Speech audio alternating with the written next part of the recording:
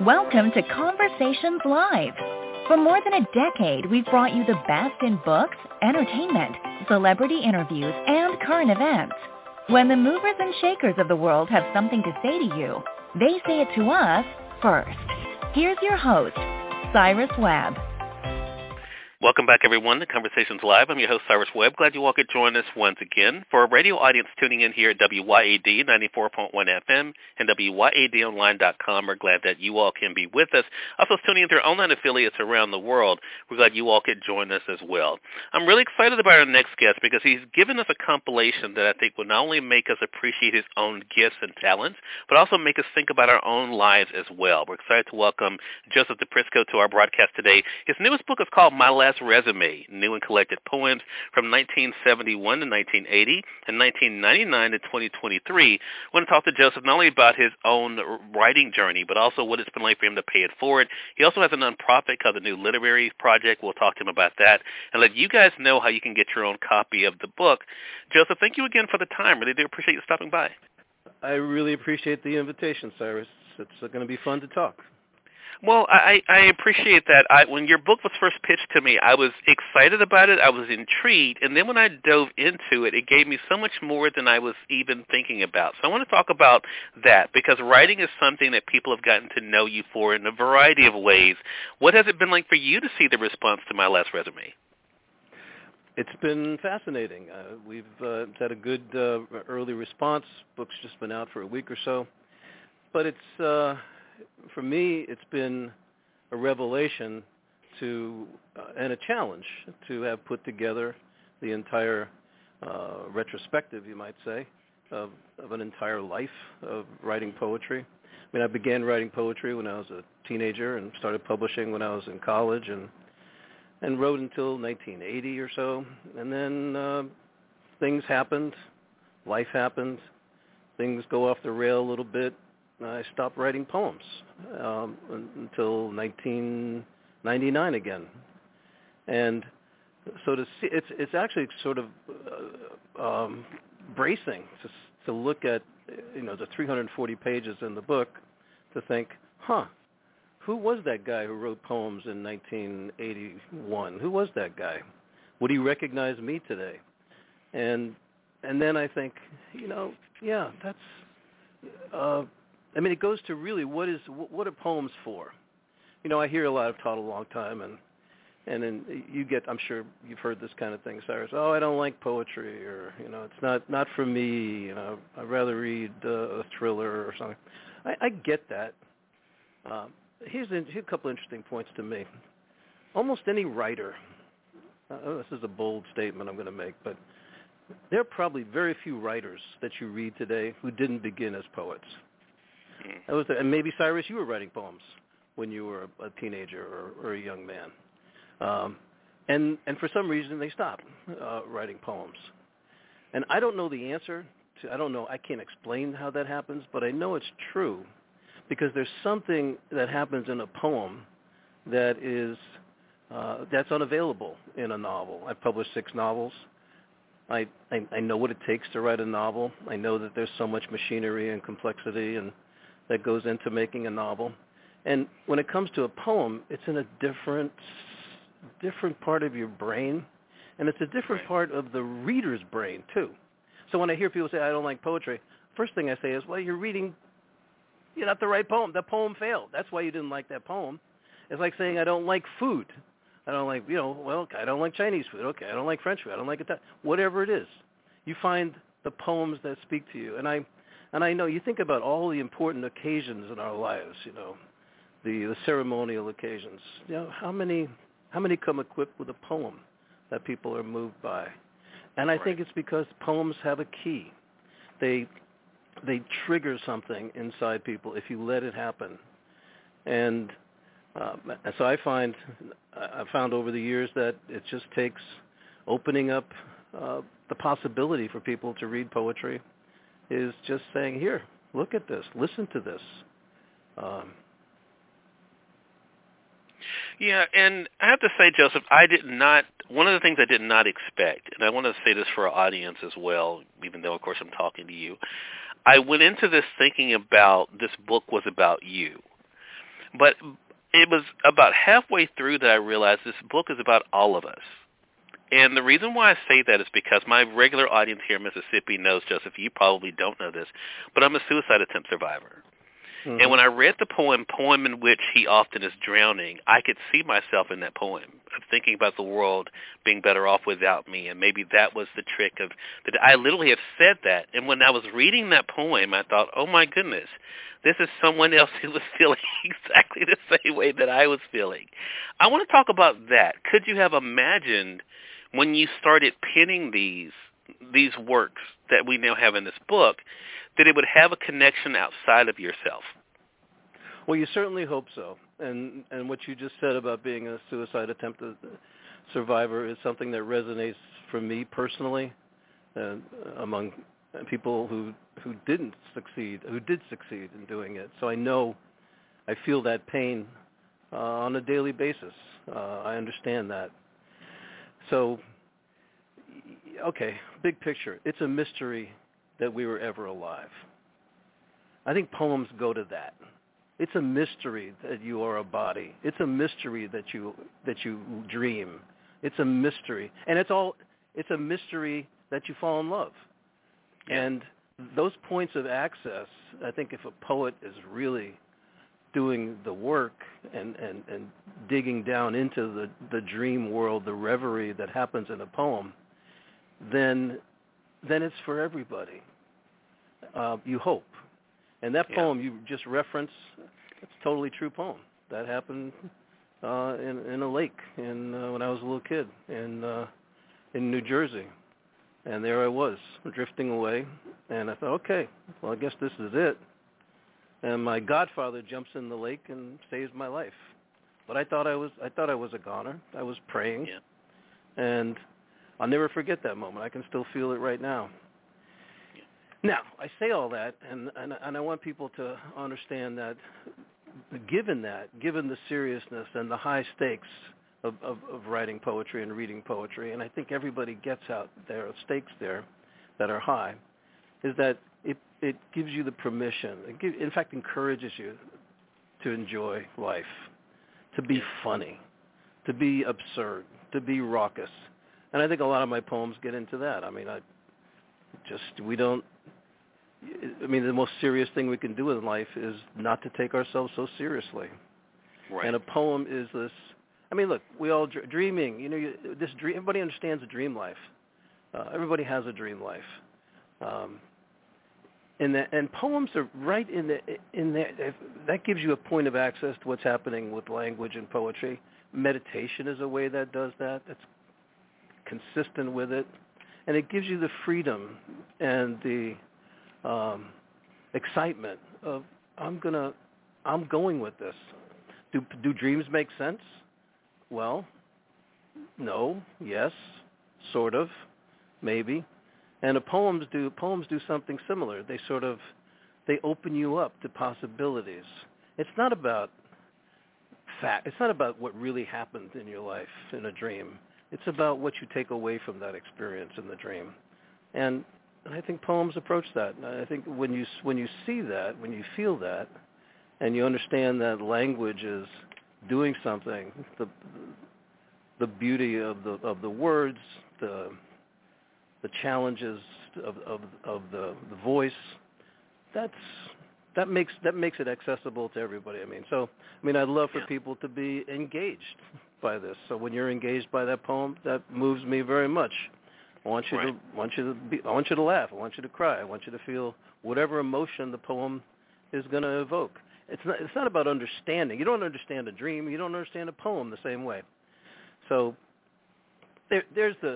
that's the reason there are poets, and I think that's the reason there are readers for poets who don't know that they are yet.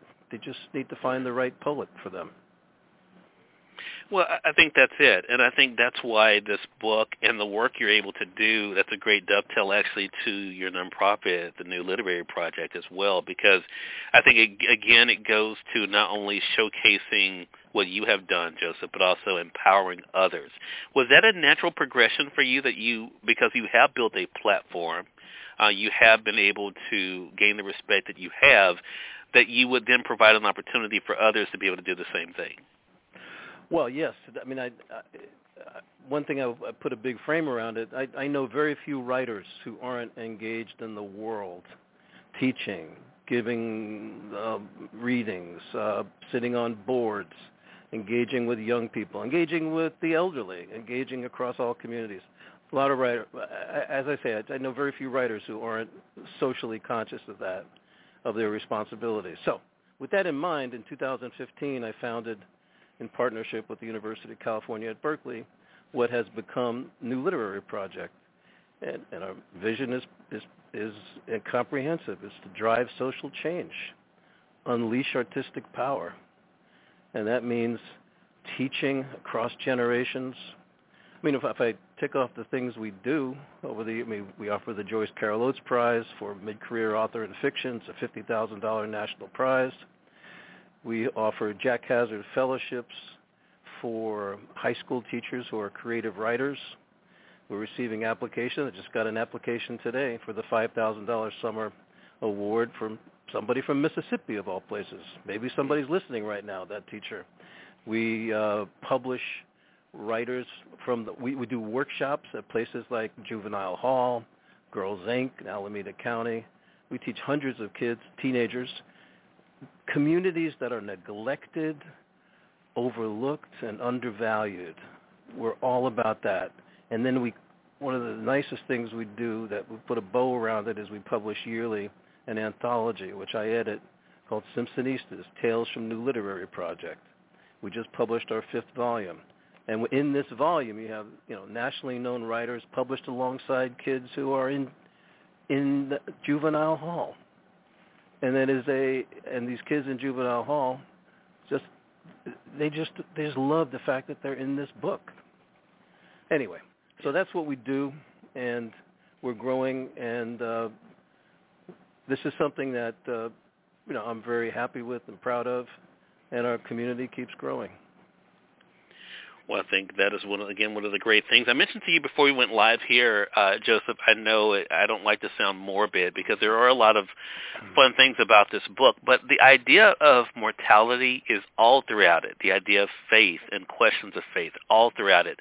But also I could not help but think about the idea of legacy. I have, even at the age of 48, because of, as I mentioned, being a suicide attempt survivor, that was 28 years ago. I think about what my life would have been like or not been like, what would not have happened, right?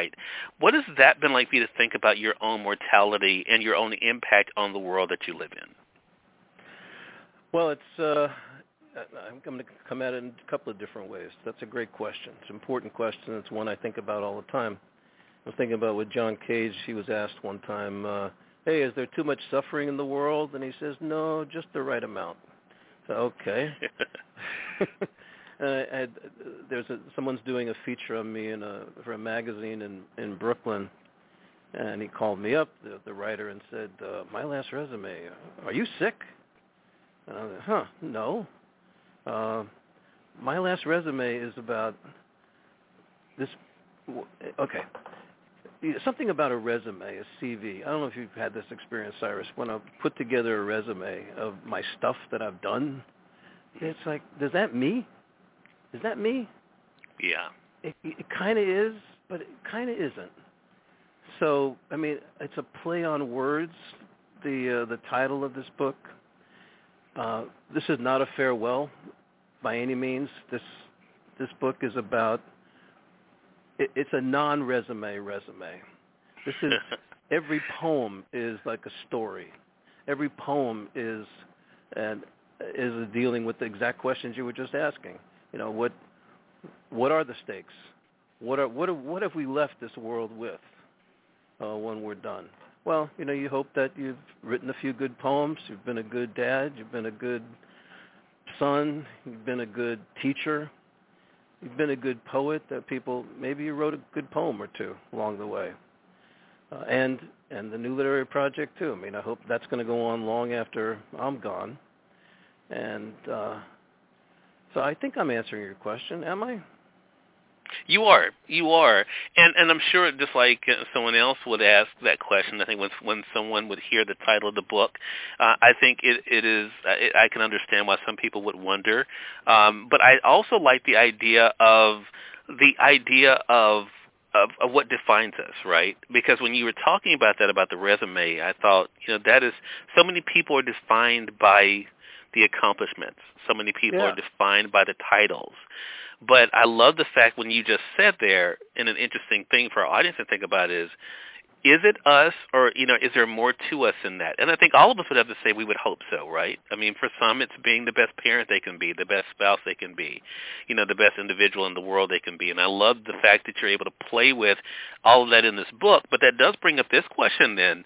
Joseph, what was your hope? I mean, you could have just compiled this for yourself. When individuals like myself read my last resume, what do you hope it does or leaves them with? I want everybody to write a poem. And I know that sounds corny, but I mean it. I want people to read the poems and say, I'm feeling something that I didn't feel before.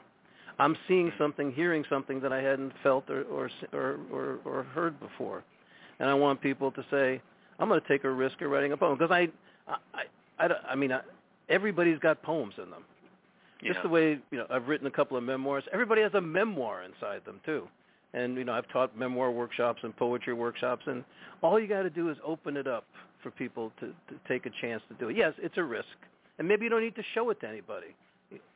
But so what do I want people to take from this? I want them to think, I want them to laugh, I want them to feel that they're seeing things they haven't seen before. And it's not just my individual journey, it's also, I hope, the journey of a reader in the course of the book. I mean, from the poems that I wrote as a very young man to poems that I wrote 4 months ago. That's a long life, and I want everybody to have a long life, and I want it to be full of poems, and I want people to be close to people who need them. I mean, when you talk about the suicide attempt survivor, we're all surrounded by people who are in need. We are. Right. I mean, I've seen that in classes. I've seen it in the world at large. People are in need, and we need to be attentive to them. And I think poems are a really good way to access some deep emotions if we let them. Here's the other thing. It's like with a poem, you need to sit with it. I mean, I have a poem in the book. Why no good book of poems is ever a page-turner. It's not a page-turning experience. You can watch, stream your favorite show. That's okay. You can do that. With a poem, you can't stream it. You need to be there. You need to sit with it. You need to let it happen. And if you do that, I think in some really complicated and maybe very simple way, ultimately, is that this is how we get access to the mystery of other people in our lives. People we love and the people we don't know, the people we might love, and the people we will begin to understand them in ways that maybe they don't even understand themselves. So it's an invitation. And that's what I think of in the largest sense about New Literary Project. It's an invitation to change the world. Yeah. Well, it's a great look not only at your skills but also your way of connecting us, Joseph, which is why we're so glad to have you on with us today. Again, everyone, Joseph Prisco has been our guest. My Last Resume is the book, New and Collected Poems from 1971 to 1980, 1999 to 2023. The book's available through our friends at Amazon.com. Of course, if you don't want to get it from Amazon, you can always go to your favorite local bookstore. If they don't have it, they'll be more than happy to order it for you. I talked to Joseph before we went live here. You guys can also visit his website at Prisco.com to stay connected with him personally. But you also have a website, Joseph, you mentioned for the project as well. Tell our audience how they can find out more information about the New Literary Project. That's at newliteraryproject.org. It's full of videos and wonderful photos and great stories, and you'll see our kids in action. You'll see our prize winners. It's a full experience, Cyrus, the whole thing. So I hope people go there. We'll make sure that we link that up for our online audience. Joseph, what a pleasure speaking with you. I really do appreciate the time. Thank you so much for stopping by, and looking forward to having you on the broadcast again.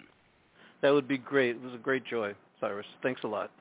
Hey, thank you. And we thank your audience for tuning in to another great segment of Conversations Live. And we have to shout out our good friend Kim for setting up this chat with us, from Kim from L.A. I really appreciate that, Kim. Until next time, I'm your host, Cyrus Webb, saying as always, enjoy your day, enjoy your life, enjoy your world. Thank you all for choosing Conversations Live. Let's go make today amazing. Take care.